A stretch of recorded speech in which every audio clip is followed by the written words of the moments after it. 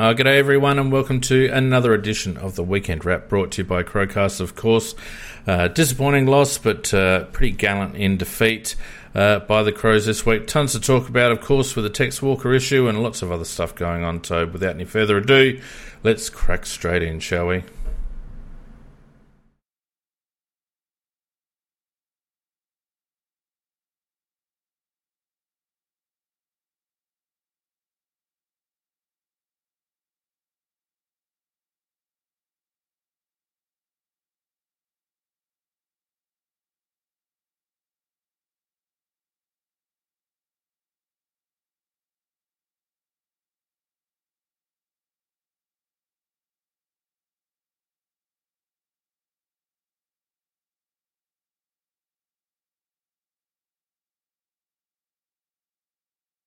I don't think that fed through to Spreaker, but anyway, it doesn't matter. The YouTube people got it. Welcome everyone to another edition, the Round 21 Showdown 50 edition of the Weekend Wrap. What's going on here? Why is this not working?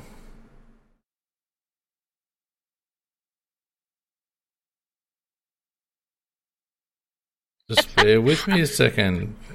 I said it was part of our charm. See, look, this is what happens. Oh my God, this is... Oh, gee whiz. Let's have a look. Why isn't my voice feeding through to bloody OBS? You're asking me. You're asking the wrong man. I'm not asking you. You'd be asking the wrong man. Yeah, no, YouTube's not hearing us. Let me just have a quick play with the settings. Just really quickly. Audio. Oh, device not available. That's why, of course. See, this is what happens when you do a... And I get caught out all the time.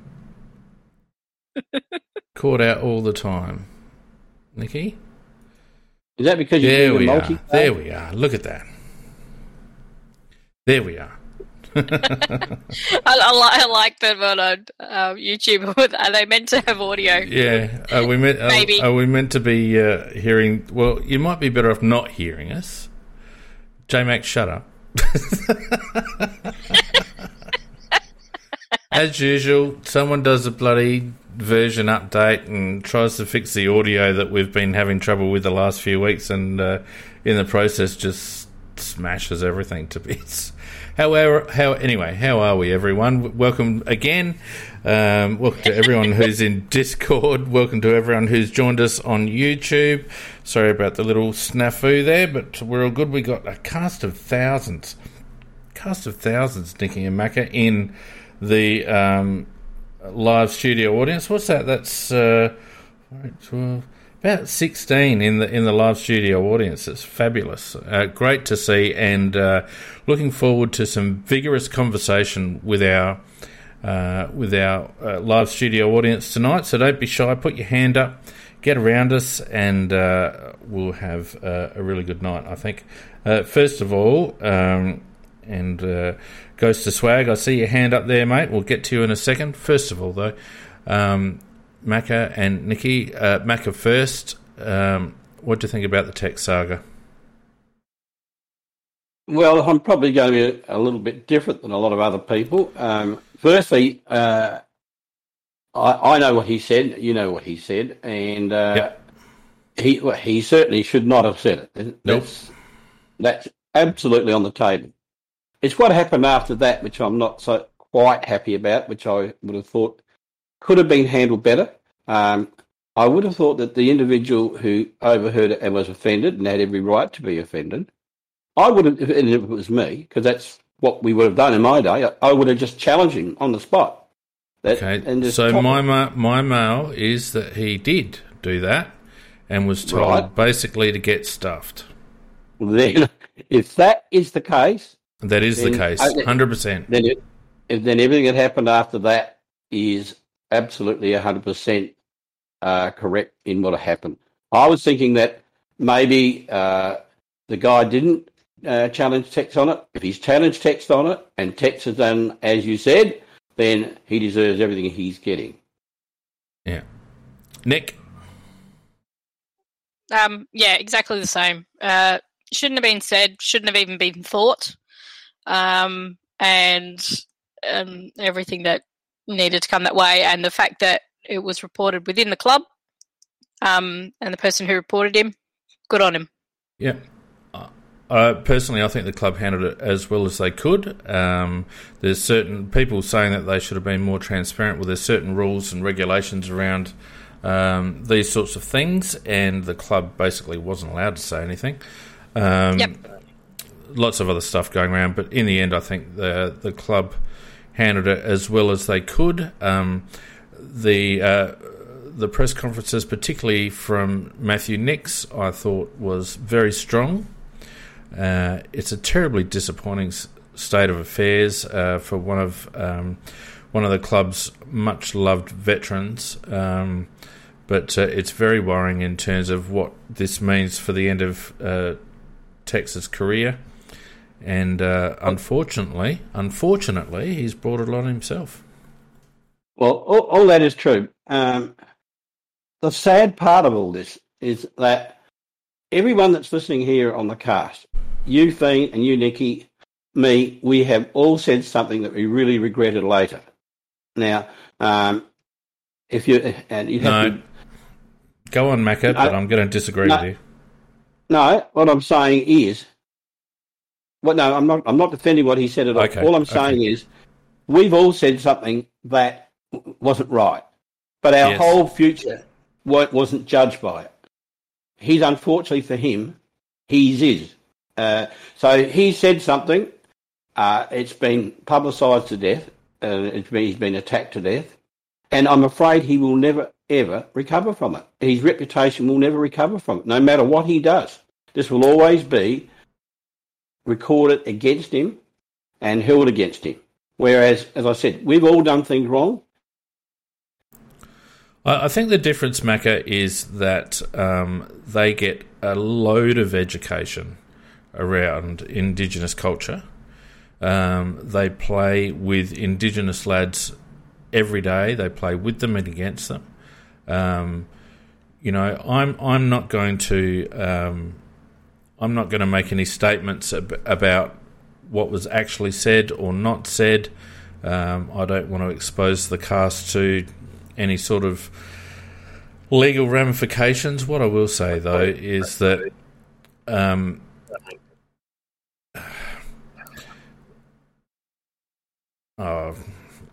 look, I don't even know how to broach it.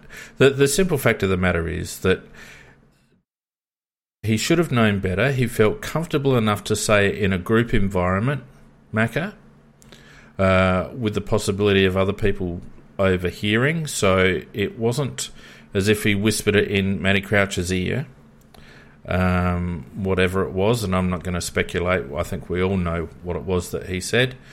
We do. But it was said loud enough for other people to hear. And as a former captain of the club, where you're in the huddle with Indigenous players within that huddle, it's just a severe error of judgment. I'm sure he's remorseful, and I'm sure that he is starting to understand the ramifications in terms of his reputation and his career. But I have very little sympathy for him because he's undone so much of the good work that he's done in terms of his support of Eddie Betts and others. And it really makes you, unfortunately, you start to doubt the genuine nature of those actions. Yeah, I understand why you say that, and it makes you think, well, that slipped out pretty easy. And I think you have to go back to his background in the sense where he came from Broken Hill. And I was reading an article on this. This is not my thoughts. This is an article I read where it was very common for him to, in company of Aborigines, to call him blackfella, and they'd call themselves blackfella. Yeah, that's not what he said. No, I know that. And therefore, for him, he's had a different upbringing. And you are right. He has been trained in what's right and what's wrong. He's been in an education system for 15 years, Macca. Yeah. Yep. And can I just? Can I finish? No, sorry, let Macca finish. Go on. Yeah, because if I understand it rightly, he was really angry about what happened to Crouch and what was said to Crouch, and in anger, he has definitely said the wrong thing. There's no question about that, and it slipped out. And whether that's part of his upbringing or whether that's something that he does on a regular basis, I don't know. But he's going to pay a massive price for it, a really, really massive price for it. And I think it's something that he will pay forever. And I think that's just probably over the top. No, it's not over the top. No, it's not. So, Macca, I grew up in the country. My best friend was Aboriginal, and I hung around with her and her family, and I heard a particular term that was used amongst themselves. I didn't have the education, and I didn't know that I wasn't allowed to say that word. I learnt that I wasn't allowed to say that word once I came down to Adelaide in high school, because I used it, and I didn't have a negative connotation to it, because the only time I heard it was amongst them using it, and I think they used it in a way to take the power away from it. But I learnt very quickly in high school that was not on. Now, I don't have AFL players' education that they do, but I do have that similar being brought up in the country that Tex did. So, and it is no excuse. He's had a lot more education than I have. He's witnessed what has happened to Eddie Betts, and everything about this just says to me that what Andrew McLeod was saying a few years ago was right and on the ball, and the people involved at the time in the club wanted to sweep it under the rug, didn't want to have anything to do with it, didn't want anything to come out with it. I think if we didn't have the changes that we've had at the top end of the club, that they would have tried to sweep it under the rug. Oh, yeah, no doubt about that, Nikki. But I actually see the way that it has happened and what's happened with the club, I'm actually quite pleased to see that there's a change that has happened. The problem we have in our society here in Australia is that it is exceedingly racist. It still is exceedingly racist. Right. I just need to interrupt, Nick. I just asked people on the chat, because I'm publishing the chat on YouTube. I just need people to be careful with what they put out there in terms of stories they've heard and all that sort of stuff. We've all heard a lot, but it's classed as publishing stuff, and unfortunately, we just need to be really careful about what we put on chat. So I'm happy for you guys to talk about it, but I can't tolerate people saying I heard this or I heard that, etc., etc. I know I'm erring on the side of caution, but I need to, because I'm not very rich. And look, Labs has put a comment there about if this occurred near the start of his career, he could redeem himself. Anybody there? Yeah, we're listening to you. All right. Oh, it was so bloody quiet. Okay. I'm listening intently, mate.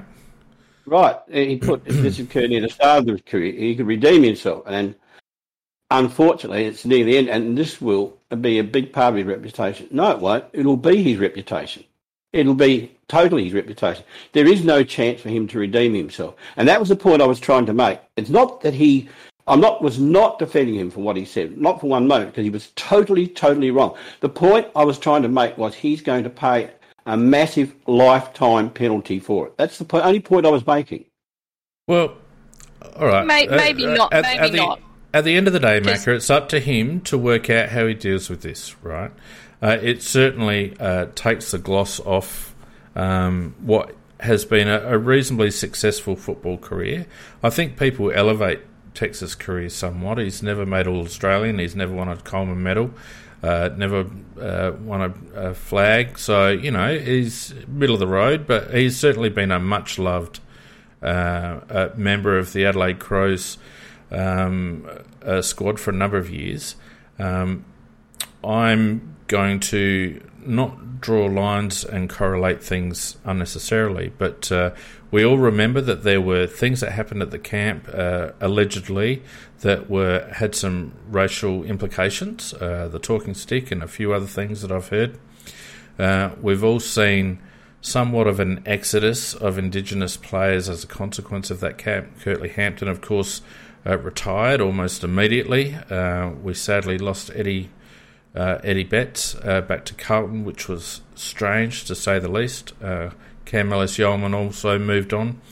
I'm not suggesting for one moment that there's a connection between the two, but I will say that there's an impression, because of things like that is compounded by things that Tex is purported to have said, well, that he's admitted to saying, that leaves the Adelaide Footy Club with a lot of work to do around its Indigenous programs, and it's very disappointing that Andrew McLeod is not running those programs at the moment, and I think the club should do everything in its power to bring Andrew McLeod back into the fold. And I tell you what, Macca, if Tex is legitimately wanting to salvage his reputation post-football, he needs to get involved in that program with Andrew McLeod or who ends up doing it. Well, I agree with everything you've said, except for one thing. I don't think he can redeem himself. In fact, I was going to ask the question of you two, the other two panellists. Would the club be better off just terminating Tex's contract? And I think he's done what he's done. The reputation is there, and while he's with the club, it's indirectly attached to the club as well. No, I don't think it is. I don't think it is. While I've been saying that he's going to pay a massive price for it, and he is. In fact, I would actually think it would be better for the club to just terminate his contract at the end of this season and move on from there. And then Tex is going to pay the price anyhow, so then help him out privately if he needs, because if it's a mental health issue.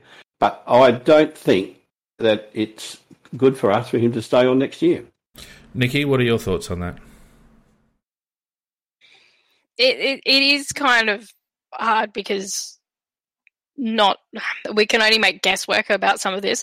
I will say one thing, though, that his apology was actually one of the better apologies I've actually seen in a situation like this. It was quite simply, I did wrong and I know what I did wrong. And well, yeah, but I'd temper that by, and this is very, very allegedly, but I don't think he was, when he was first asked about it or confronted about it, I'm not sure whether he was as contrite as what he subsequently was. Now, that's with massive allegedlys around it, but that's my understanding. And that would not surprise me in this, but the fact that it seems to have gotten through, and yes, maybe somebody else has written it, surface, but he has to agree to it. And a lot of times, if they don't think they're wrong, they don't agree to it and they adjust it. So it was normally, I've seen many of these apologies around, particularly around racist comments, was they just apologised to the people who were offended. And the way this was worded was a lot better than any I've seen, so I will give it that caveat. I do agree, though. I think, can we actually afford to pay him out, even though we've given him that contract next year? It would be better if he actually walks away from it, and then it might actually save the club some money. But I think there's bigger issues going on here, is what it seems to imply, and I agree that we need to get rid of some of the other dead wood that is still around the club, and definitely agree to bringing McLeod back in needs to happen. I think what we saw, I must admit I was as flat as a tack on Saturday. In fact, I went to the shop, and when I woke up in the morning, I put a hoodie on. It happened to be a Crows hoodie, and I had to go to the shops. And without really even thinking about it, I took my Crows hoodie off and put something else on. Now, I've never had that thought before. So I was really flat during the day on Saturday. But I must admit, watching the young lads, and we'll talk about the match obviously very shortly, watching the young lads put their heart and soul into that game against Port Adelaide really lifted my spirits with regards to where the Adelaide Football Club is heading and the stewardship that the new generation of players and coaches and officials are bringing to the club. It gave me, it put my mind a little bit at ease. All right, my last word on this, and then I will open up the floor for 5 minutes for people to have their conversation about it, and then we will move on. So my thought is, I think the club should allow him to play on. I think he needs to serve out his sentence, and the club needs to give him the opportunity to deal with it whichever way he needs to deal with it. I think he's, for all his warts and for all his faults and all the rest of it, he's given blood, sweat and tears to our football club for a long period of time, and I think it could be a positive experience for everybody involved if he was allowed the opportunity to redeem himself. He may not take that opportunity. People may not accept that that from Tex. He may not be terribly welcome back in the club. He's going to have to deal with those consequences, but I think he is owed the opportunity to come back after his suspension next year in whatever capacity, whether that be as an SANFL mentor or as an AFL player or what have you. Serve out his contract as he sees fit and then retire. I do agree, though, and I've been saying this for a long time, and I think Pete and Nicky and Macca and you and myself, we've had an inkling for a while that squad, that 2016, 2017 squad, was just a little bit damaged, a little something just not right with them, and I just feel like this circumstance may just be the line in the sand that the club needs, that they maybe couldn't necessarily draw themselves to put a line through a few of our remaining senior 2017 players. Yeah, look, I agree with you, and but I don't agree with him playing on. I think we held him in terms of his mental health, etc., if that's necessary. But I think that if he plays on next year, that stigma is still going to be associated within, not necessarily within the club, but from outside the club. It may be still inside the club. The Indigenous lads may really still resent it highly that he's still around. From my point of view, I think that he's crossed the line. He's going to pay a huge price for it, but I would actually add to it by terminating his contract. No, that doesn't make sense to me, Macca. On the one hand, you're lamenting the fact that it's a heavy price to pay, that it's going to damage him for the rest of his life, and then on the other hand, you're not giving him an opportunity. But you can't eliminate the fact that he did it. Absolutely not. That'll be on his reputation, whether he plays with us or whether he doesn't play with us. And I'm saying that I think that if I was in charge, I would terminate his contract. He probably breached it, and I'm like you. I think that there were some bad apples within that 2017 group, and in terms of cohesion, Tex may have been one of them. I think that the sooner we get all those players out of the club, with possibly exception of Talia, I just think we would be better off. I think our club would suffer less if Tex wasn't there. Nikki? And to me, I think it's got to be Nick's and the playing group's call. Very much so. Yeah, end of the day, I agree with you. and I think we can say what we like, but to me, and the way Nix was reacting to it and the others in the club, I actually feel comfortable leaving the decision up to them. Okay. On that note, let's hear from our avid listeners, and we have Daddy Panda ready to speak, so I'll chuck you in first. Razor, I see your hand there too, mate, so we'll get to you. Panda, how you going? Hello. I was just joined, and I was listening, and I was like, I heard both points of Phoenix and Macca's, and I was like, both of them would work, but Macca has, in my mind, nothing against you, has a stronger point in his statement, in my mind. Well, he's an older person, Panda, so he's had years more experience than me. Yeah. That counts for a lot. Hey, where are you from, mate? Where are you listening in from? I'm from Vermont in the United States. You follow the football, obviously? Yeah. I'm 14 years old, and yeah, I'm from Boston.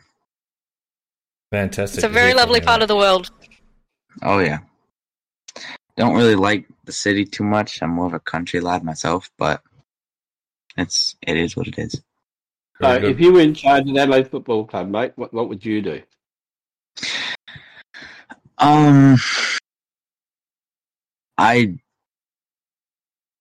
I'd be done with them. I wouldn't deal with it. There you go. All right, mate. If someone does something, you can't show weakness in, like, let's say if someone commits a crime and then a trooper barracks just doesn't investigate it, that's like giving someone off with a free crime, and then they can think they can do it again. We've got a 6-match suspension and $20,000 fine. Yeah, I know, but at the same time, if without giving him a bigger punishment than that, there wouldn't, the chances of him doing it again are higher than they are lower. Very good. Well, we've got a lot to get through, mate, so I will shuffle you back to the crowd, but really happy for your input. Fantastic that you're listening in from the US. Stay safe with COVID over there, mate, and anytime you want to pop on, feel free. Yeah, well done, Daddy Panda, and as you agree with me, doubly well done. All right, I'm not going to have Ray after that. How many Americans at the same time do you want? So we're going to have Matt. We're going to have Matt next. Ray, I'm going to save you for last, mate, because I know it'll be a big finale. Matt, how you going? Oh, something wrong with your audio there, mate? What do you mean? Who's this? Yeah, so they're gone. And we'll just quickly... What was that? That was just some idiot, basically. So we'll ban them. Very good. I thought it was Nikki laughing. No, my voice is deeper than that. Okay, it is. That's the trouble when you have a public thing. Now, I reckon this one might be a bit of I reckon we might have a few trolls in here today, but that's okay. Let's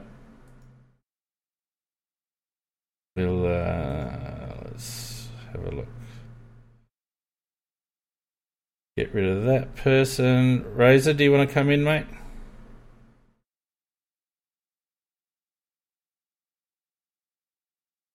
There we go. Raymond, how are you, sir? Hiya, gang. How you doing tonight? Very good, mate. How are you going? Going good. Just woke up, so yeah. I was just going to put out for comparison that the CrowCast and Discord and this whole forum, there are some rules, and if I start acting up on the chat, Phoenix warned me, right? So if I don't calm down, he'll slam me with a can. Come on, mate. It's not about you and me. No. Just listen, because I'm saying it would be my fault, right? I know, mate. But and I would have to work my way back, just like Tex would. Now, there are some things that would be totally unacceptable, and Phoenix has every right to permanently ban me, because I know the rules, and I would have to cop that on myself. I wouldn't have to blame anybody for it. Now, in time, going past that, there would probably be some ways for me to work my way back into this really great community that Phoenix and Macca and Nikki and Donkey and Pete have built. But that's just a comparison I wanted to make. So Tex, there's some things you can do and you catch a little grief. But in my opinion, he crossed the line. He was challenged on it. I totally believe he was maybe snarky at being challenged. So, I mean, everything that's happened to Tex is Tex's fault.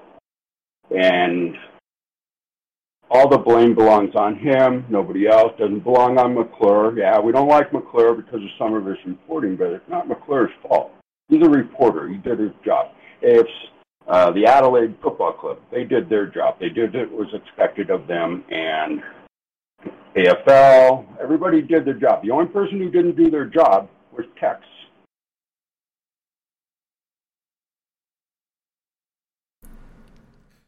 Very true. Now, Ray, and everyone listening, I'm just going to close this studio down, and I'm going to reopen it, because the reason we've got so many trolls in here tonight is because I made it public, which was stupid of me, wasn't it? So, everybody, I'm just going to end the stage, and the cast will keep going, but I'll just restart the stage. So, Nikki and Macca, you have to come back in too. All right? Okay. Right.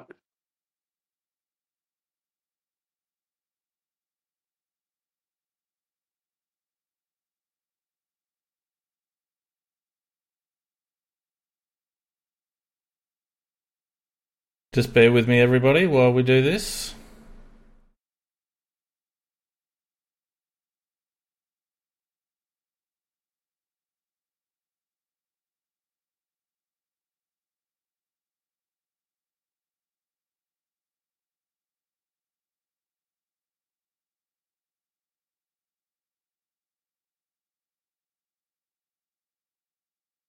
I think that's right.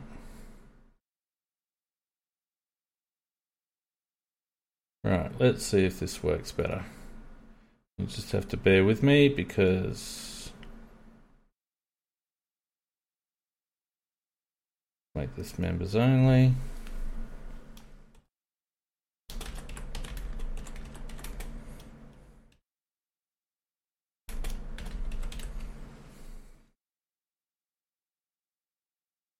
There we go. That's a bit better.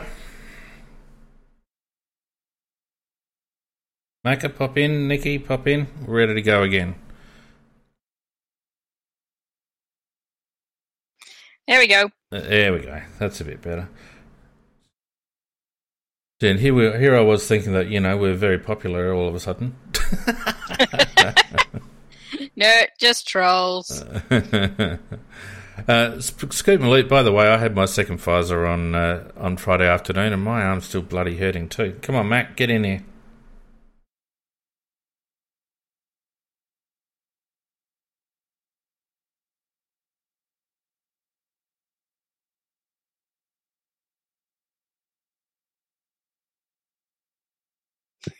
Yeah, it's trouble pressing that button. Oh, come on, Macca.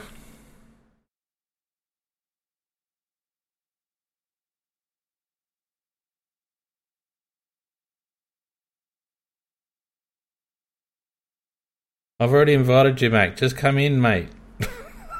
Oh, my God. And people take Macca's bloody opinion seriously.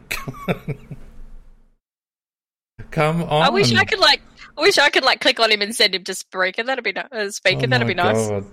Just hurry up, Mac. Take your hand down and press the button with the people in the arrow.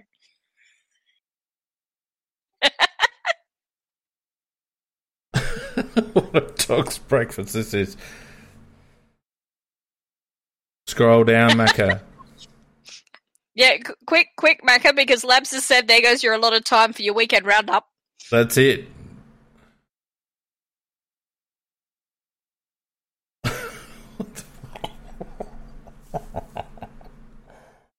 Oh, come on, Macca. You're invited in, just click the button.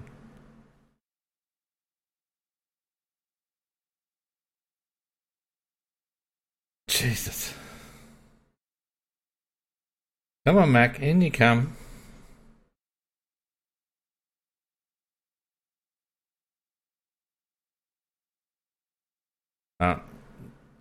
We can't hold up for too much longer. Macca, when you work it out, we'll gladly welcome you back. But in the meantime, is there anyone else in the crowd that wants to have something to say about the text thing before we move on? No, I think it's definitely time to move on. Apparently some can't hear anything again. Some can, some can't. Oh, that's interesting.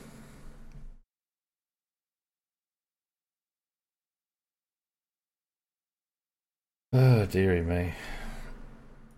J-Max lost all sound.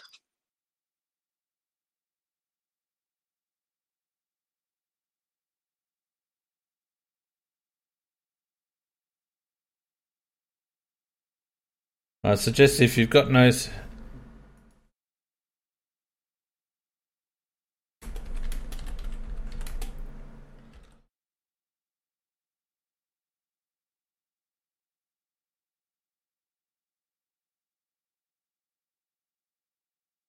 Alright, well, that's a bit of a shame because I had to get rid of those people because obviously our server had shown up on a public list and every little kid and their dog could come in.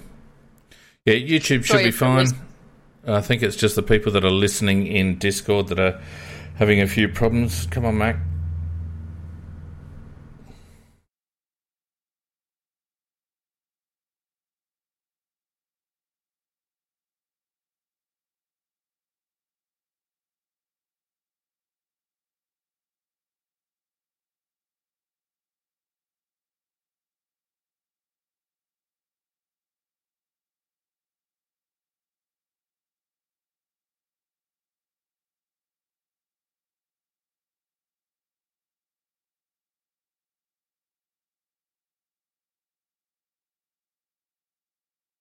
Come on, Macca. It's like calling a cat, but my cat actually comes a bit quicker. Macca, you've been invited. All right, I can't keep going on like this. We've got to keep going. All right, Macca, you'll need to work it out, mate. There's an invite there. Is everyone... All right, what I'm going to do for everyone, just really quickly, I'm going to delete everything. Nikki, I'm going to delete everything. Yep. So you'll be in live show chat. I'll start another live studio channel and you guys can all pop in there, okay? Yep.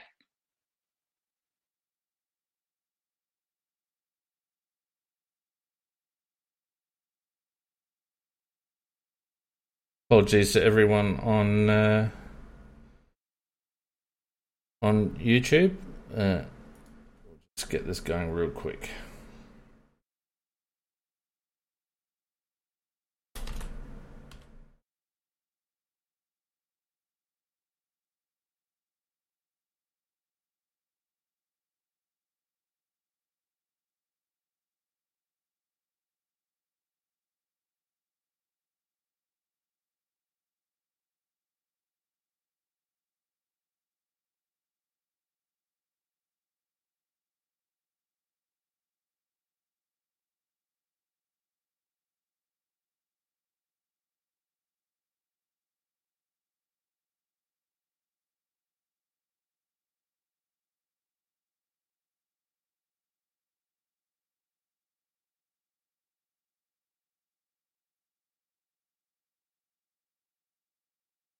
I reckon that's just about done it.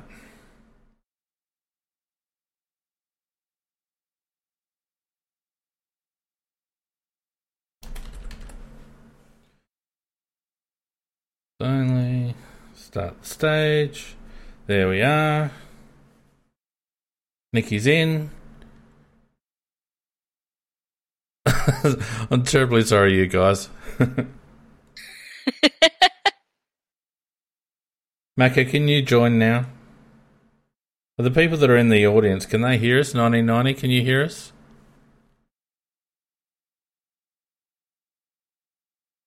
Very good. Macca, the invite's right there.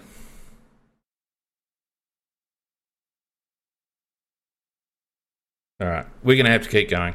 Sorry, Mac, we're going to have to keep going because otherwise this is going to go on forever. I'm sure you'll work it out. So we need to actually talk about the games, Nikki, while Macca works himself out. And, of course, we had... I actually watched some. You watched some? Well, that's good. Macca's actually driving me crazy.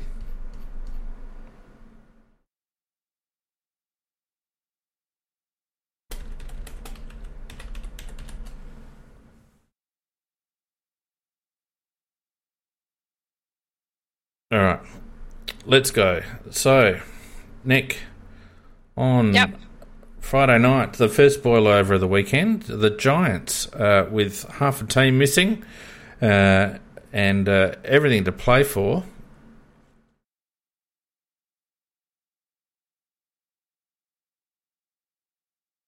Studio is not visible now. Oh my God. It's visible to me. I think it's a permissions thing, Nick.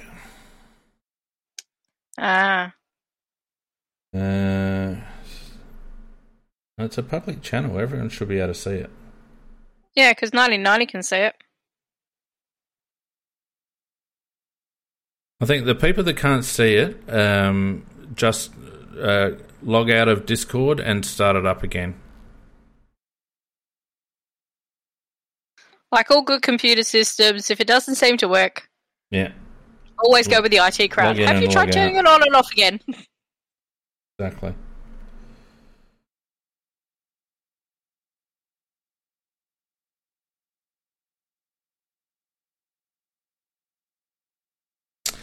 Okay, all right. So it was the Giants 13-6-84. Nick getting up over the Cats 8-17-65. Bad kicking by the Cats by 19 points, keeping their finals hopes alive. Indeed. Some interesting things happened within the game, but it seemed to kind of start a trend for the weekend. It did really, yeah. The Giants are unpredictable. They've had about 4 shots at trying to shore up this top 8 position, and every time you think that they're on a bit of a roll, they fall over. But they're still in the hunt. So we'll see what they can do over the next 2 weeks. We had the Suns, a minor upset, I guess, although Carlton are simply horrible. And you've got to think that David Teague is on an absolute knife's edge now in terms of his position. Suns 11-10-76, getting up by 19 points over Carlton 8-9-57. I mean, Carlton made a bit of a comeback and tried, but it was very interesting. The commentators in the last quarter were talking about Eddie Betts only having a 2-kick game up until that point. And even then he just did a handball. So I think that when the commentators are starting to get the knives out, there's definitely something going on behind the scenes. Yeah, definitely. I thought North Melbourne were going to do it for us, Nikki. They looked good early, but they just couldn't keep going. 8-8-56 to Tigers, 13-11-89. The Tigers in the end comfortably by 33 points, keeping their slim finals hopes alive. But geez, for a while there, I thought North Melbourne were just going to pick themselves up and get over the line in that one. Oh, that first half, they were playing very well. And they just couldn't seem to go on with it in the second half. I mean, Richmond did adjust a little bit and fixed a few things up and got their run going out of the back half. Very interesting, though, that you look at that North Melbourne midfield, that they're the number one for the past couple of weeks of scoring from centre clearances. Yeah. And they showed it a number of times about, and even though Richmond's lost Dusty Martin, there's still some good players in that team. Oh, no doubt. No doubt. They didn't win premierships for nothing, and they've still got some good players. North are playing good, solid football, though, and I think they'll trouble us in a couple of weeks' time. All Definitely. Right. Speaking of upsets, Sydney just sputtering at the end of the season, and they've got who they got next week? I reckon they've got North next week. I reckon. Anyway, yeah, they've got North. Yeah, that'll be an interesting game. I think it's at Marvel. Anyway, this game, St Kilda 14-9-93, getting up St Kilda 29 points over Sydney 10-4-64.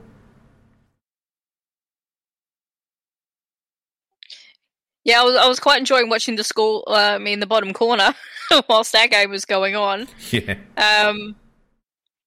Even if they do that, then it'll actually come down to us playing North and percentage. Well, that's right. I mean, you wouldn't think that we're going to trouble Melbourne at this stage of the season, although stranger things have happened, but playing them at the G, I think we are. Yes. So if North can get up next week, of course, that puts them only 2 points behind us, I think. Hawthorn doing us a favour, getting up. Alistair Clarkson is not going to lose another game this season. I will put that down right now. Hawthorn 15-7-97, getting up over Collingwood 12-6-78, a margin by 19 points. Oh yes, so you kind of get the feeling that he's not exactly au fait with what's gone on. Yeah. A very, very proud man, but then you also compound it with you've then got players who know that they're auditioning for a new coach. Of course. Yeah. So they tend to pull their finger out a bit more. Yep. Which always begs the question, it's like, why weren't you doing that before? Well, that's right. That's right. Never mind. And today, in a very entertaining game, I watched most of this game, Essendon getting up by 13 points in the end, 15-7-97 to the Bulldogs 12-12-84, just opening up the battle for top spot. And I'm telling you right now, Nick, any team that tries to take on Essendon in a shootout will lose. They're a very exciting team, and the Bulldogs didn't pay them enough respect today, and as a consequence, they got rolled. And that's what we were saying when we were the week before we were going to play Essendon, was that their run is just too much. And it was interesting, though, because that's what I've quite liked from the Bulldogs. And it's very interesting to see that they tried it against Essendon and actually couldn't quite do it. I mean, they still had chances. They were trying to play on those last couple of minutes because that's all I got to watch, because I was watching the replay of the rhythmic gymnastics from the Olympics and Russia lost, so that was amazing. But you're right. It's going to be interesting coming into the finals because Essendon is sniffing just outside the 8. GWS is sitting there precariously just in 8th spot. If they get in, I think they can cause some problems. Oh, no doubt. They're by far the strongest team. I would say they're the strongest team outside the top 4, Nikki. Not even the top 8. I reckon they're the strongest team outside the top 4. And we've seen teams that have a bit of a defensive mindset against Essendon can usually get over the top of them. But if you want to shoot out with them like the Bulldogs tried to do today, you're in a bit of strife. And that's the way it panned out. Let me just...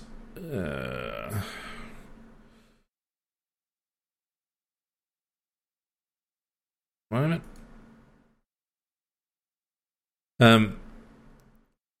So, of course, now, the Dockers, how did that all finish up? Dockers, the Lions were winning. 64 points the Lions' way. The Lions, yeah. Just absolutely smashed them. Yeah. Hopefully we can get Macca back in here. I don't know exactly what he's doing, whether he's sitting in the... He's still showing us online, but he's trying to send me a message, I think. Yeah, he can't even see the studio like the others. That's weird. Some people can, some people can't. Very strange.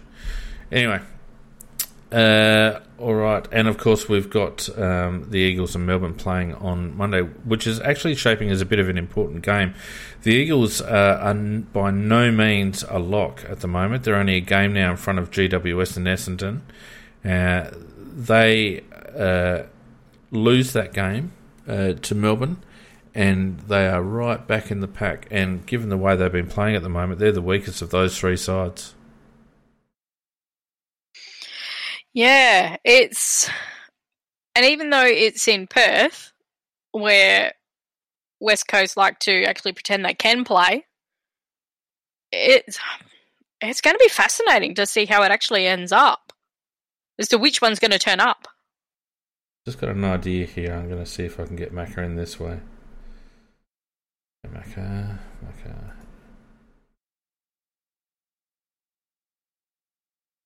So, Macca, if you're listening, I've just sent you an invite. And if you click on that invite, it should drop you straight into this channel, even if you can, whether you can see it or not.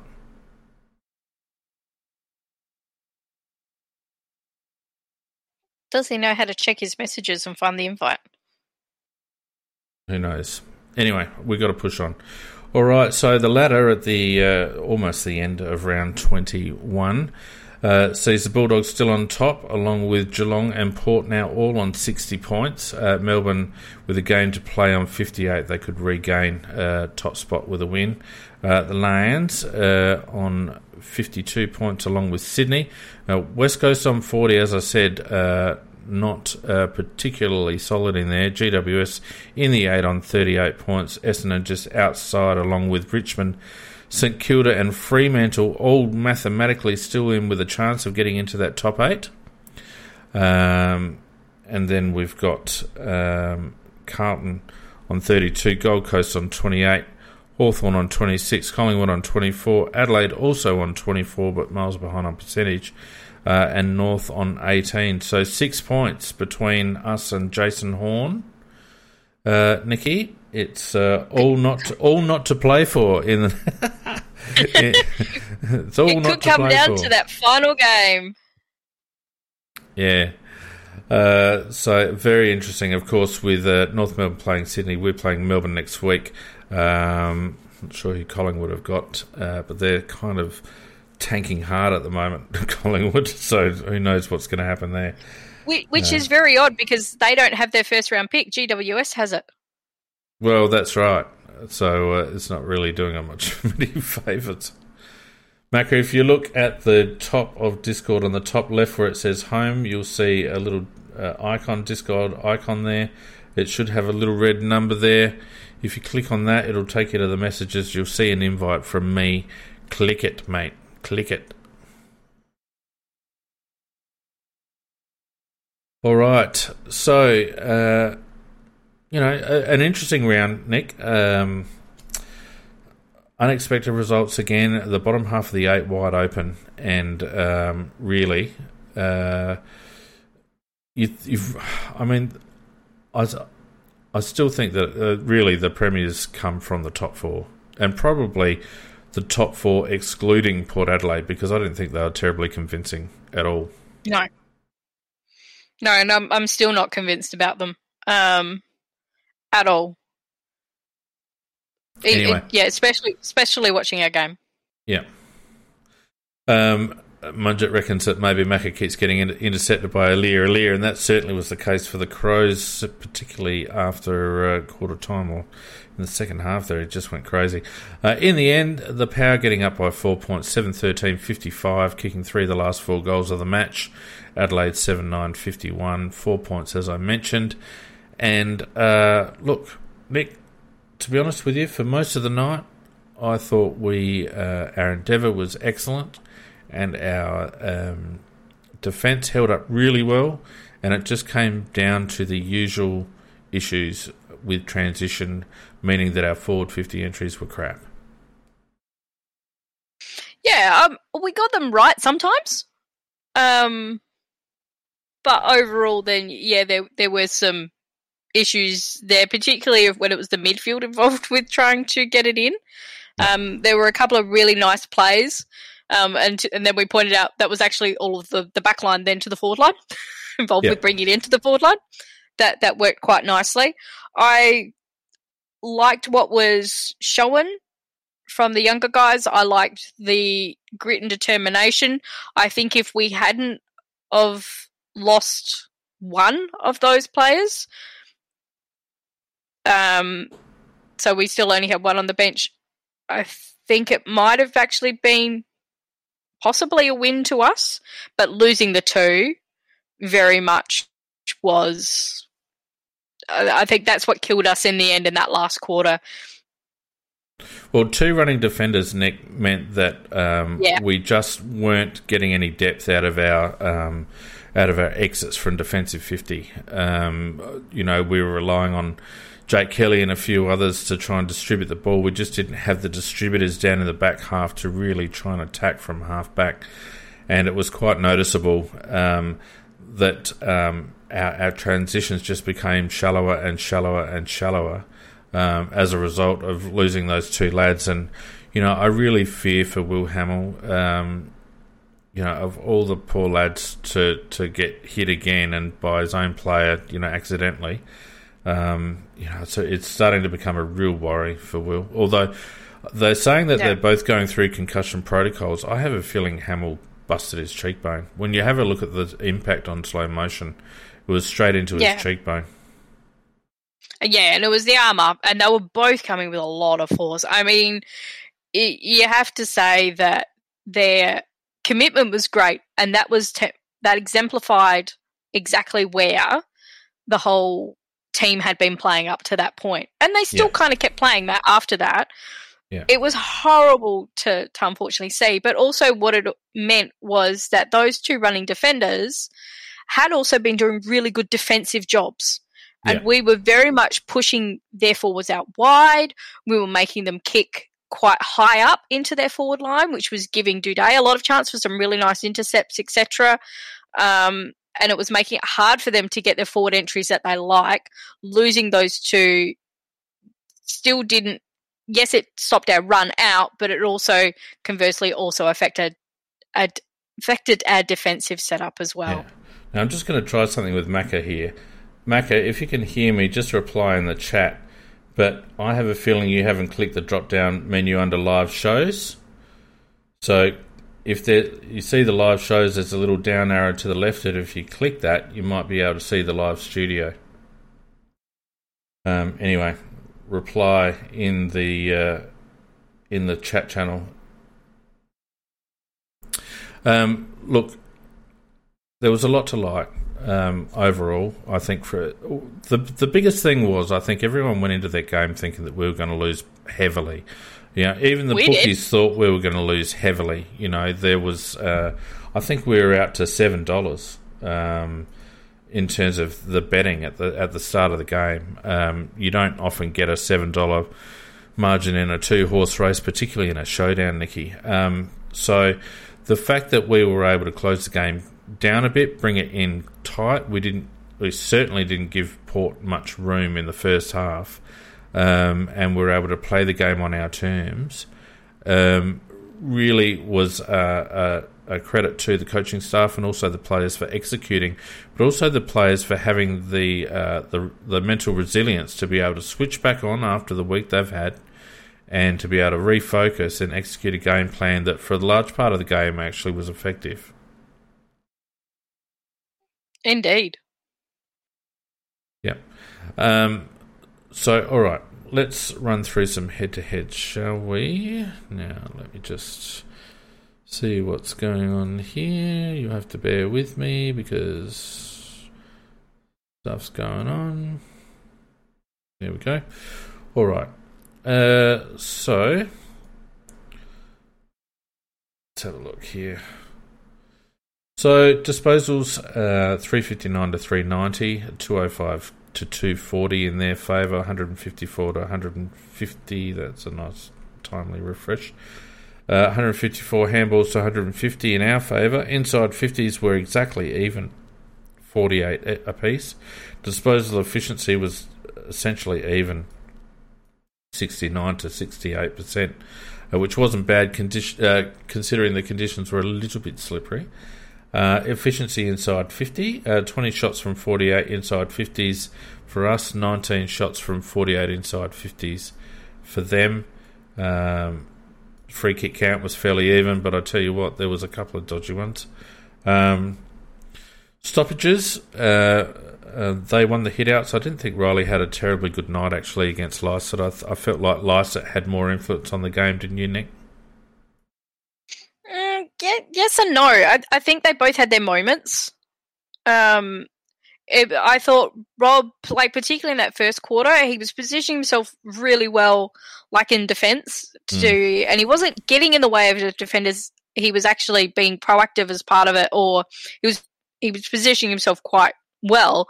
But of course, Lysett just stayed out. So when we did the quick dump kick, it went out to him. Yeah. And it came back in. So to me, that's a kind of like a 50-50 there. Yeah.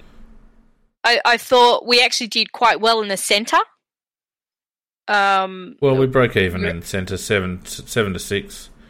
Yeah, and like considering what we know about midfield, Rob was getting most of those taps. Well, why was that? Why was that, Nick? Tell me why that was. Particularly when we had Schoenberg in there, it looked a lot better. Exactly.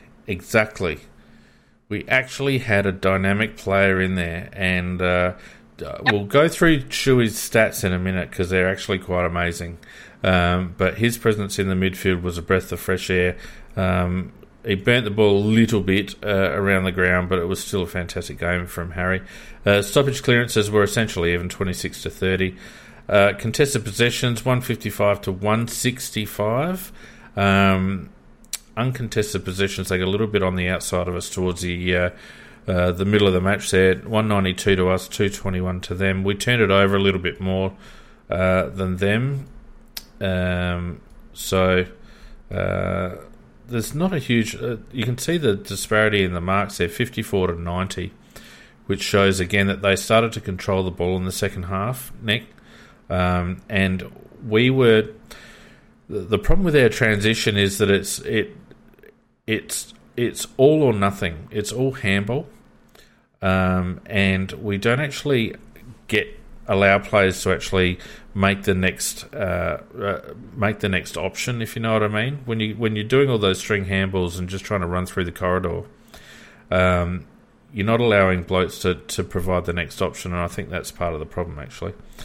Marks inside 57 to 10, contested marks 8 to 18, and that's where I feel like blokes like Lysett and their bigger players had the wood over us all night basically. And intercepts 90 to 83. I think about 50% of those intercepts for Port were Alir. Unfortunately, we're in front for most of the game, but couldn't bring it home. Tackles 64 to 77. Again, tackles inside 50 was poor. 4 to 11, Nicky. That's a testament to two things, in my opinion. A lack of small forward defensive pressure, and B, the ball not getting any depth into our forward 50. You can't get tackles inside 50 if you're kicking it to 45 metres out. It just doesn't happen. So that was pretty much the tale of the tape in terms of the teams. Not a lot to make of it, except it looks like they got a little bit more of the ball on the outside towards the end. They burnt it a little bit less than us, and they had a little bit of aerial ascendancy. Yeah, and it was interesting because we were playing into Alir's hands a bit, and I liked it in that first half because you could see how we were conscious of it, and most of the time we were making sure to try and not give it to his advantage. And unfortunately, once they started to pick it up in the second half, put that little bit of pressure on, we then went back to bombing it a little bit, and of course that's when he started to get it. I thought a couple of times that Himmelberg was actually working him quite well, and he just needed that second forward to come across.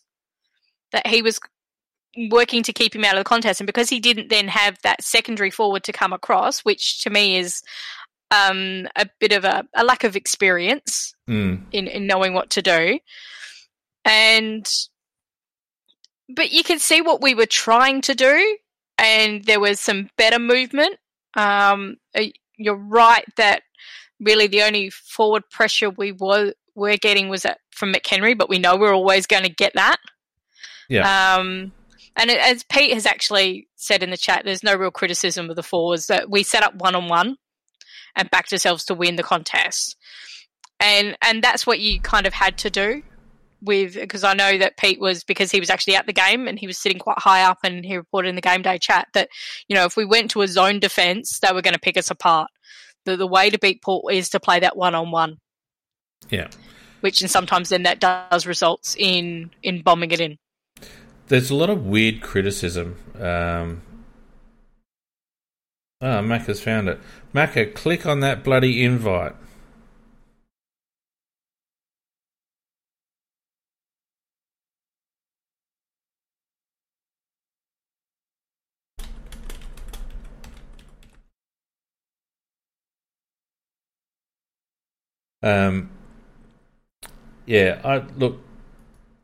I will maintain that it's our transition makes it almost impossible for our forward line to work coherently. When we do get that extra possession in transition and we can get the ball into the forward 50 with some depth, it allows our blokes to get separation, and they're not all leading to the one spot. If we're just up and down the line, Nick, they're all just in the one spot. Yep.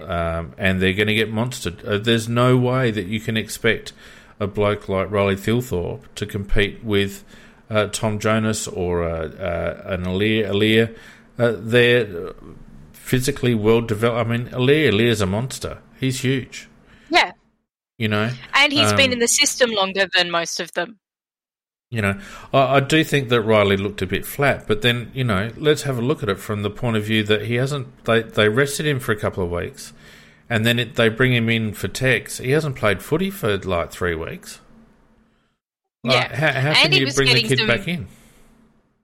And he was getting some Tiki Touchwood frees paid against him, which if it was another forward in another team, that free would have gone to the forward. And you can see he was getting frustrated by that. And unfortunately that's going to happen. So I kind of give him a pass. I'm not going to hang anything on him for the game. The only thing I'll say was that, he was apparently like him and Himmelberg were going to the same spots. And I know how well Himmelberg actually works with a forward line and to create those other spaces. So to me, that's just experience coming through that he needs to learn from. And sometimes you can only learn from playing at that level. Yeah. I will say I think he needs to get on his bike a little bit more, Riley, and try to actually use his weapons, as Nick puts it. He's got great endurance and he's got good leg speed. He needs to get on his bike a bit, and whether he may be getting coached to do what he's doing or to position himself a certain way. But I would have liked to have seen him hit up a little bit more. I would have liked to have seen him and Elliot, swap around a few times and get Riley up the ground a bit. I also found it was very, very strange that in the heat of the battle, when the game was on the line, we actually put Riley into the ruck. I thought that was a terrible move. If Riley O'Brien needed a chop out, it needed to be Himmelberg, not Riley Thilthorpe. I wondered whether we did it because it was a way to get him into the game, to get him a little bit of touch, and Himmelberg was... Not with 5 minutes to go in the last, Nicky. He got the ruck contest. Yeah. I think it was 5 or 6 minutes to go in the last. It was a terrible move. Terrible move. Except for NT Rabbit, one of the few times I do have to agree with them. Himmelberg was the only forward who was functioning quite well, though. Yeah, I mean, so you take him out of there. What if we got up forward? Well, I mean, but if you need a chop out, you don't put your kid in there against Scott Lysett. You just don't. He's never going to win that contest, Nick. And it was crucial that we at least broke even in that contest. And we know that Himmelberg is a good ruckman. He's played a little bit more AFL football, and I just think a kid that has come off a 2-week break At the end of the game, when he's probably exhausted, right, you're throwing him to the wolves by putting him into the middle with 5 or 6 minutes to go. Himmelberg only had to go in there for a second. It's not about beating Lycett. It was about nullifying the contest. And Riley was just nowhere in that ruck contest, whereas Himmelberg has a better opportunity to nullify the contest. So I just thought it was a very strange move. But never mind. This is all part of the learning experience for these kids. And Riley's got some work to do, I think, in certain areas. I think he needs to, as I said, use his leg speed a little bit more to get up and back through the channels. And he's never going to be a monster pack marker, Riley Thilthorpe. That's my opinion. So if that's the case, then he can't be stationary. But I think a lot of it comes down to how we're actually getting the ball into the forward 50. I don't think it was helping him much. Yeah, the other one they're all talking about in the chat is Braden Cook. Now, I thought looking at the game on TV, was he playing on the wing? It looked like he was playing sort of high-ish, so sort of between the arcs. Yeah, the others saying high half forward. Yeah, it looked... I just thought I actually saw him on the wing on one of the centre bounce shots, so that's kind of where I thought. But what do you think of him? Oh, it was an incredibly impressive debut. I mean, he made a few mistakes, as you'd expect, but he got involved. He showed enough confidence to put a few moves on. He showed good depth with his kicking, so certainly on top of the ground. He wasn't suffering from any heavy leggedness, which often happens when you're nervous and you get a bit fatigued because of nervous energy. It didn't look out of place at all, and it makes you wonder why he wasn't played 5 weeks ago, Nick. Yeah, the thing I liked with him was his first couple of touches were those handballs, which were very quick as soon as he got them, which showed off his skill line. A couple of those turnover kicks, to me, those kicks were actually in the right places where our forwards should be, which is more proactive. And of course, we tend to like to lead to the boundary line. Yep.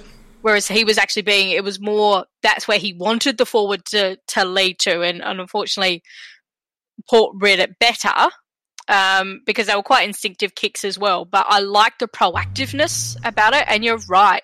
He was running on top of the ground. He was still doing that in the last quarter. You could actually see him when he was walking off the bench at one stage, and he's standing next to, I think it was Rob and Duday, and you could see his height. Yeah. Which you didn't quite notice as much on the ground, but when you actually saw him amongst those kind of guys going, this kid's actually quite tall, and he just moved really nicely. Yeah. Yeah, it didn't look out of place at all, and he's exactly the type of player. I think part of the reason why we struggle in transition, and it's not just our average midfield, but I think it's also the fact that we play Ned McHenry and Lockie Murphy quite high in those link-up roles, and they're not the right players, Nick, in my opinion. They're too vulnerable. They're not tall enough.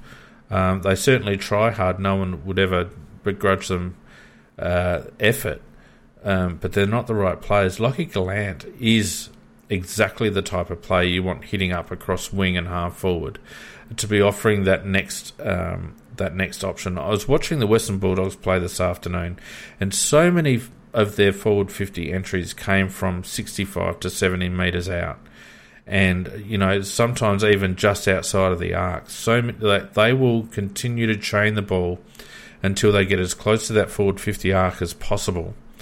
And whereas we don't, we tend to hit that forward 50 from, as I pointed out earlier in the season, from, between centre and, 70 to 80 metres out. And it's just not as effective, in my opinion.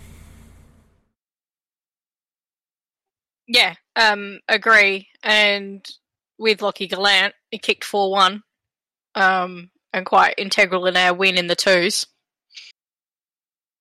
Yep. And I think what Saturday night showed, again, because I hate to harp on about this, but it was our senior players that let us down predominantly in key moments, notwithstanding Chase's skill error at the end there, which you can forgive him. it was our senior players that time and time again made critical errors. David McKay, what the hell is he doing in the side? Like, there is an unnatural obsession with picking David McKay if you are going to put him at half forward. That, like, it just does not make any sense. I'm lost for words as to how David McKay all of a sudden is a good enough AFL player to play every possible position on the ground, from back pocket all the way through to forward pocket now. We'll see him in the ruck next week. Wasn't he actually doing a job, though, at the half-forward line? He was actually tagging. Big deal. He was on Darcy Byrne-Jones, I think.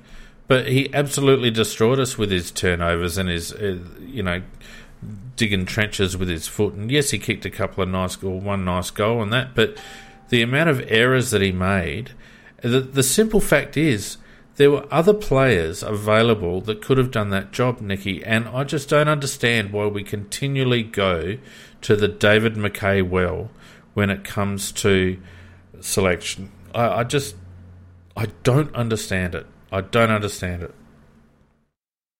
Yeah, I mean, the issue where, unfortunately, as much as I like him, Jake Kelly was making some balls up, Sloan doing turnovers, Lynch, as you said, once again kicking into, it wasn't quite the man on the mark, but it was close enough. Yeah, one a week, Nick. One a week he does. All I'll say, even though there's a lot about Lynch's game there was to like, there's still those key turnovers that happened at moments when we were having these lovely run-ons and everything else, and then the stuff-ups. And that's what kind of marred the night was, but in a way it then showed me what our future is, that the mistakes weren't so much made by the younger players, it was made by those senior players who have a time limit on them. And a very short time limit on them. But looking at our backlines, I'm really happy with what's been developing down there, and particularly Chase Jones. He has come on in absolute leaps and bounds. Best game for the club. I loved his rundown on Robbie Gray, because he's as quick as Gray, and he's now learnt to not give too much space to his defender, which he was still doing in the SANFL, and it was driving me nuts. But I like that they were putting him in the backlines to try and teach him to actually be a bit more defensive, because that's what his problem was when he was trying to either play up forward or when they put him in the midfield. The AFL, he gave too much space to his opponent and thought he could get to them. And it's like, not at the AFL. You've got to be closer and you've got to react quicker. And he's doing that now. I think his defensive actions are really good. And then him just wanting to do those breakaway key runs and really be proactive and getting the ball out. We saw that a bit from his first game. We're now seeing it more consistently, and it's a real pleasure to watch. Well, he's just starting to use his pace to get separation now. He's quite confident with ball in hand to actually use his pace and set up play. So that's a really good string to his bow, and it's good to see him come on, because I must admit I didn't like his chances 6 months ago. Yeah, I agree. I thought he was gone. Even watching him in the SANFL when they started to put him in the back lines, Dad and I were just kind of like, this is. I think I can see what they're trying to do with him, but he's still annoying me. Bit of a Hail Mary then, but it came off. And as a defensive player as well, if I was his fullback, my God, would I be yelling at him? It's like, you need to be touching your player. So I'll just go through. I'll just go through. I'm not going to go through every player's stats this time in, but I will go through a few players, Nick, and just I'm very interested in our top six, because apart from Harry, and we will talk about Harry in a moment, you've got five senior players in the top six possession winners. You've got Seisman with 31. You've got Laird with 31, you've got Keys with 22, you've got Lynch with 22, you've got Sloan with 19. Now, I would argue that the only one of those players that could hold their heads up as having had a decent crack is Rory Laird. The others, they were a waste of time. Seisman's 31 disposals, were just an utter waste of time. I didn't see him having any real influence on the game, Seedsman. He had 658 metres gained, but he had no forward 50 entries, 2 score involvements. So all Seeds is doing is just kicking it up and down the line. Yeah, he was a little better than what he was last week, and he was trying not to bomb it as much. But I agree that I think there could have been some better decisions from him. Hugh, I don't hate Seedsman. I'm just reading the stats. He had 31 touches and had 2 full inside 50s and no score involvements. I mean, that's your distributor right there. Benny Keys, I thought, had a pretty horrible night. I think Ben's actually carrying a few things. I think he's a bit sore. I'm not prepared to have a crack at Keys because at the beginning of the year he was the only one that was standing up, and I have a feeling that he's a bit battle weary. Laird, I thought, was very good in the trenches. Put on some really good tackles. I thought he battled hard. I thought his was a good game. Tom Lynch... Tom Lynch is so frustrating because he plays that role so well, but his skill execution is so pedestrian. He overrates his ability. He tries to kick too often when he's unbalanced, and he undoes a lot of his hard work, and he's another player that I think it's just time that we moved on from. Oh, just go back to Keys. It's interesting this is the first game without his handguard. So yeah. I wondered whether that there was a bit coming through there as well. I agree with you that Laird very much so could hold his head up, and I thought he did a really good job. Particularly, I loved his tackle on Dixon. On Charlie, yeah.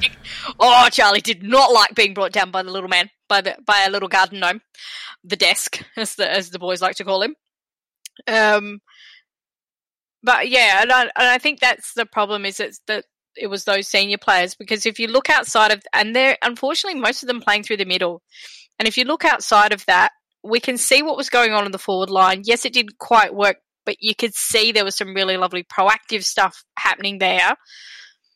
And then conversely in the back lines with Butts and Murray, Duday back to some really great form. You got Chase Jones just showing what an excellent small defender and a great replacement for Brown he can be. And we know we've got some, unfortunately, Hamill, I thought was actually, Hamill and Smithers, their jobs were actually a bit more locked down than normal, and then they had to run off. And I think Smithers was a bit more locked down to release Hamill. And once we lost those two, that kind of didn't help. I thought Davis actually did some nice things when he came on, in a quarter. Why are we going through the whole thing? I just want to actually end on, some nice positives. Well, I'm still going. We've still got some players to talk about, Nick, so relax. Just calm the farm, mate. It's nearly 9 o'clock. Yeah, I know.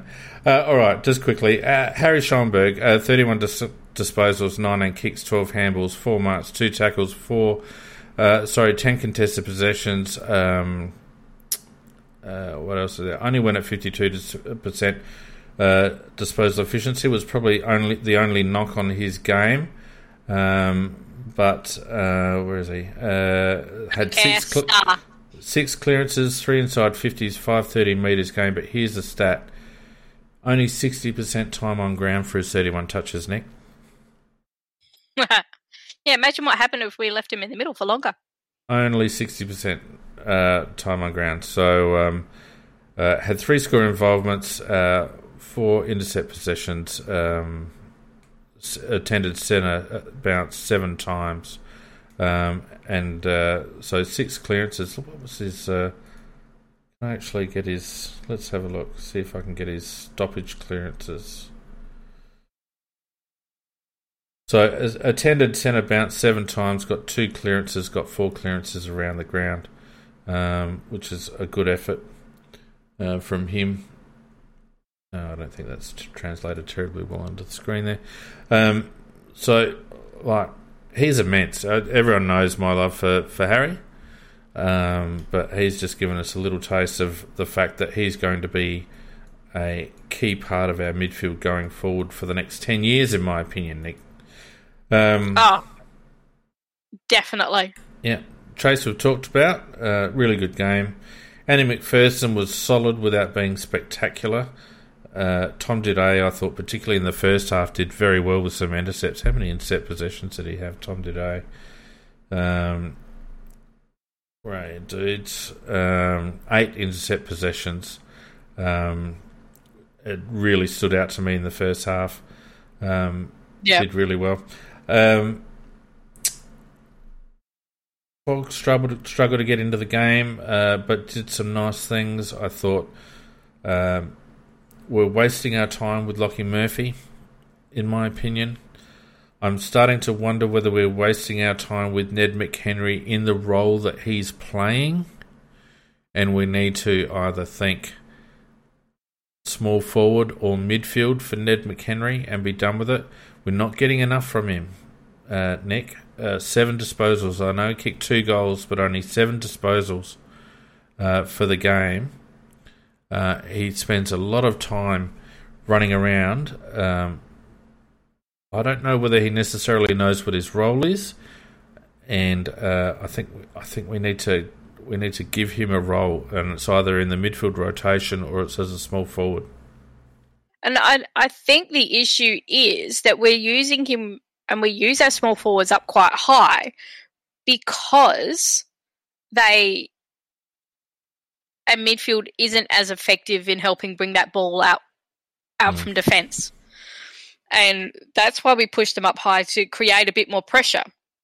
And that was what but they're not the right players to do that. They're not the right players to do that.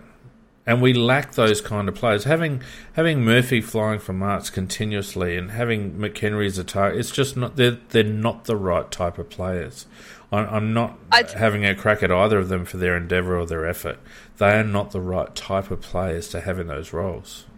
Yeah, I think you're right. A bit more of a forward pocket to make him be more at the feet of any of our, when we get the isolated, if that one long bomb comes in, that you've then got somebody like a McHenry at their feet who can capitalise on it as well, but he can really pressure in that spot where we want to keep the pressure up. Yeah. Murphy, look, he's done great with the limited talent that he has, and you know he's going to give his 100%. And he's quite good at SANFL, but we need some better players to replace him with. I don't mind him staying on the list in case we get injuries or whatever. He can come in, he can play a decent-ish game, and what he will do is actually keep putting pressure on those other more talented players to pull their finger out to maintain they stay in. Yep, but I think that's a very good summation, actually, Nick. Yeah. He's good enough to be depth, absolutely, on an AFL list. Yeah. And the thing is that his first season with us, he actually played as a small defender in the SANFL, and he was really good as a small defender.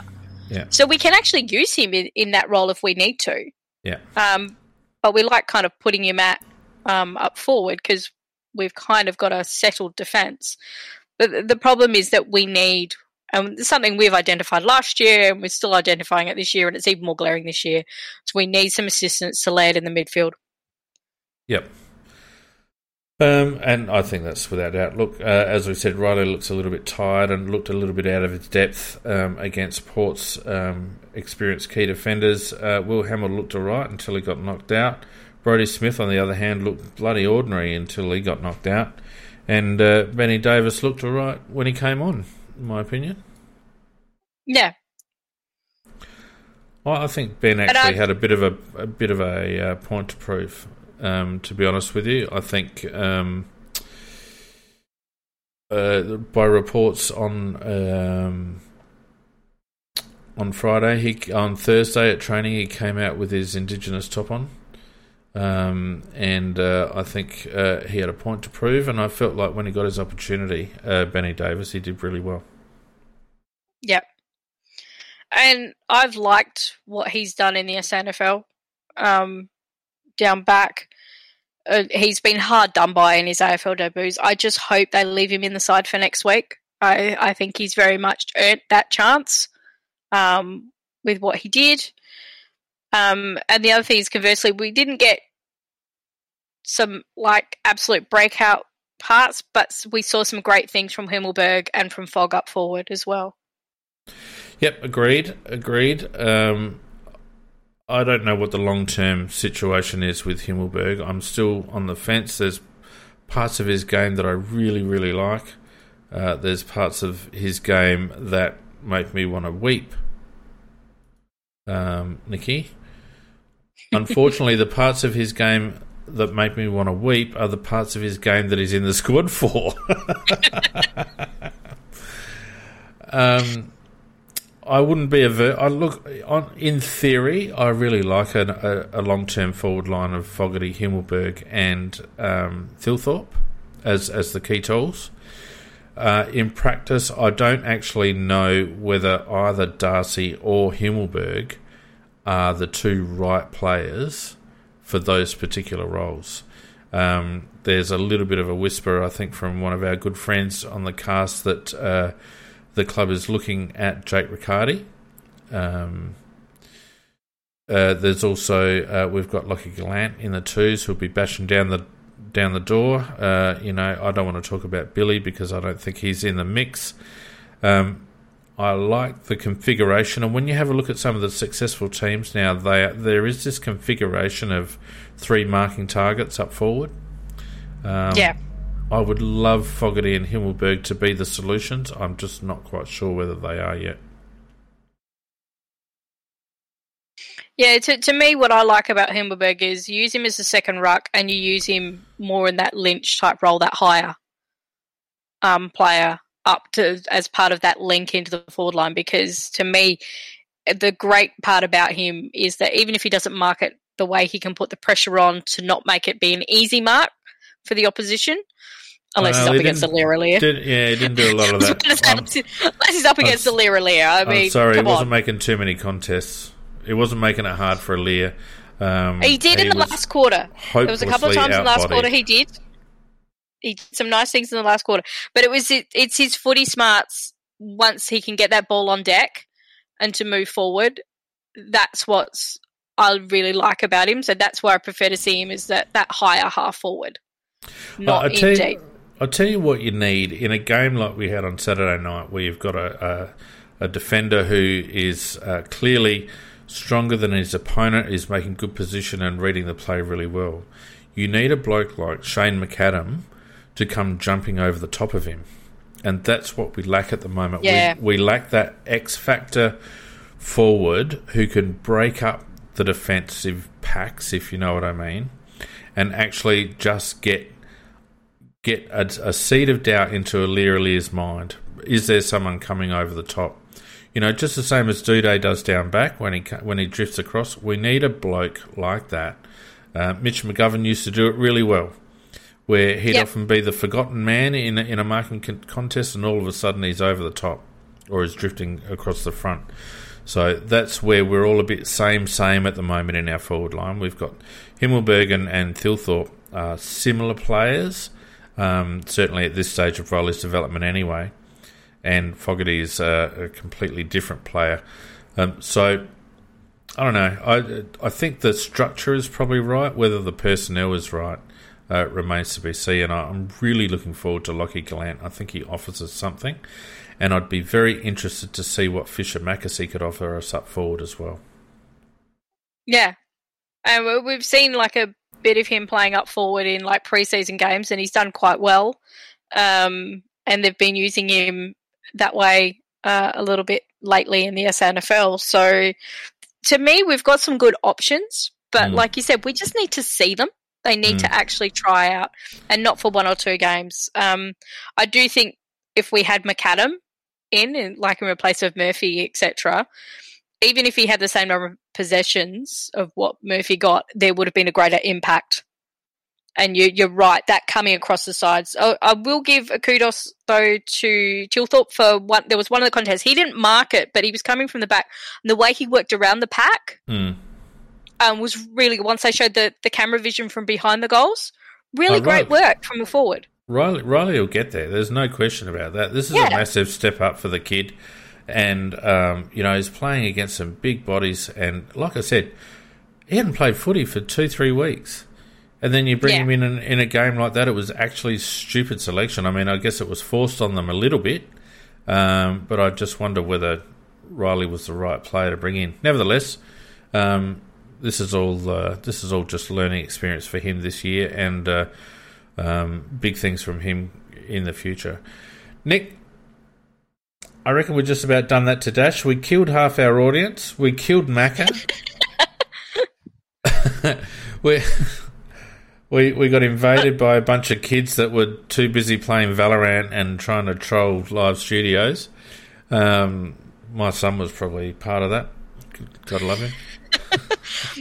And I made the mistake at the start of the cast to say when things go wrong, it's part of our charm. I don't think we were very charming tonight. No, we weren't very charming tonight, but never mind.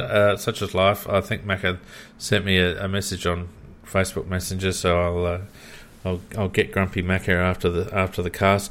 But look, thanks everyone for sticking with us tonight. Thanks everyone on Discord, and also those of you who have tuned in on YouTube, and also a couple I think on Twitch tonight. We will be back, of course, on Tuesday night with Tuesday Night Live. I need to thank everyone. As you can see there, the names coming up on the screen, and there's a couple more there that I haven't added yet. So thank you to everyone who supported us on Patreon. I just about finished doing something on Patreon that will hopefully be a nice little bonus for you guys. So have a look over the next week or two, and that should be there. In the meantime, Nikki, I'm now COVID vaccinated, so the rest of you can get stuffed, as far as I'm concerned. I'm waiting for my first one. How old are you? Because you're only like 25 or something. No, I'm a little older than that. I am actually eligible, but I have to have Pfizer. So, unfortunately, I got Pfizer. Yeah, I know, but and then I unfortunately had the flu and other stuff, so I've had to wait for symptoms to disappear before I can actually book in. 1990, I know I can still get it, mate, but I just feel a bit rock solid now, even though the shoulder's a little bit sore. All right, well look, you can still get it, but it minimises it, and it often means you're not going to hospital, which is a great thing. Exactly right. Look, thanks everyone. Much appreciated for your company tonight. We'll see you again on Tuesday night for Tuesday Night Live with Peter and myself. In the meantime, stay safe and good luck to everyone. Goodbye. Night all.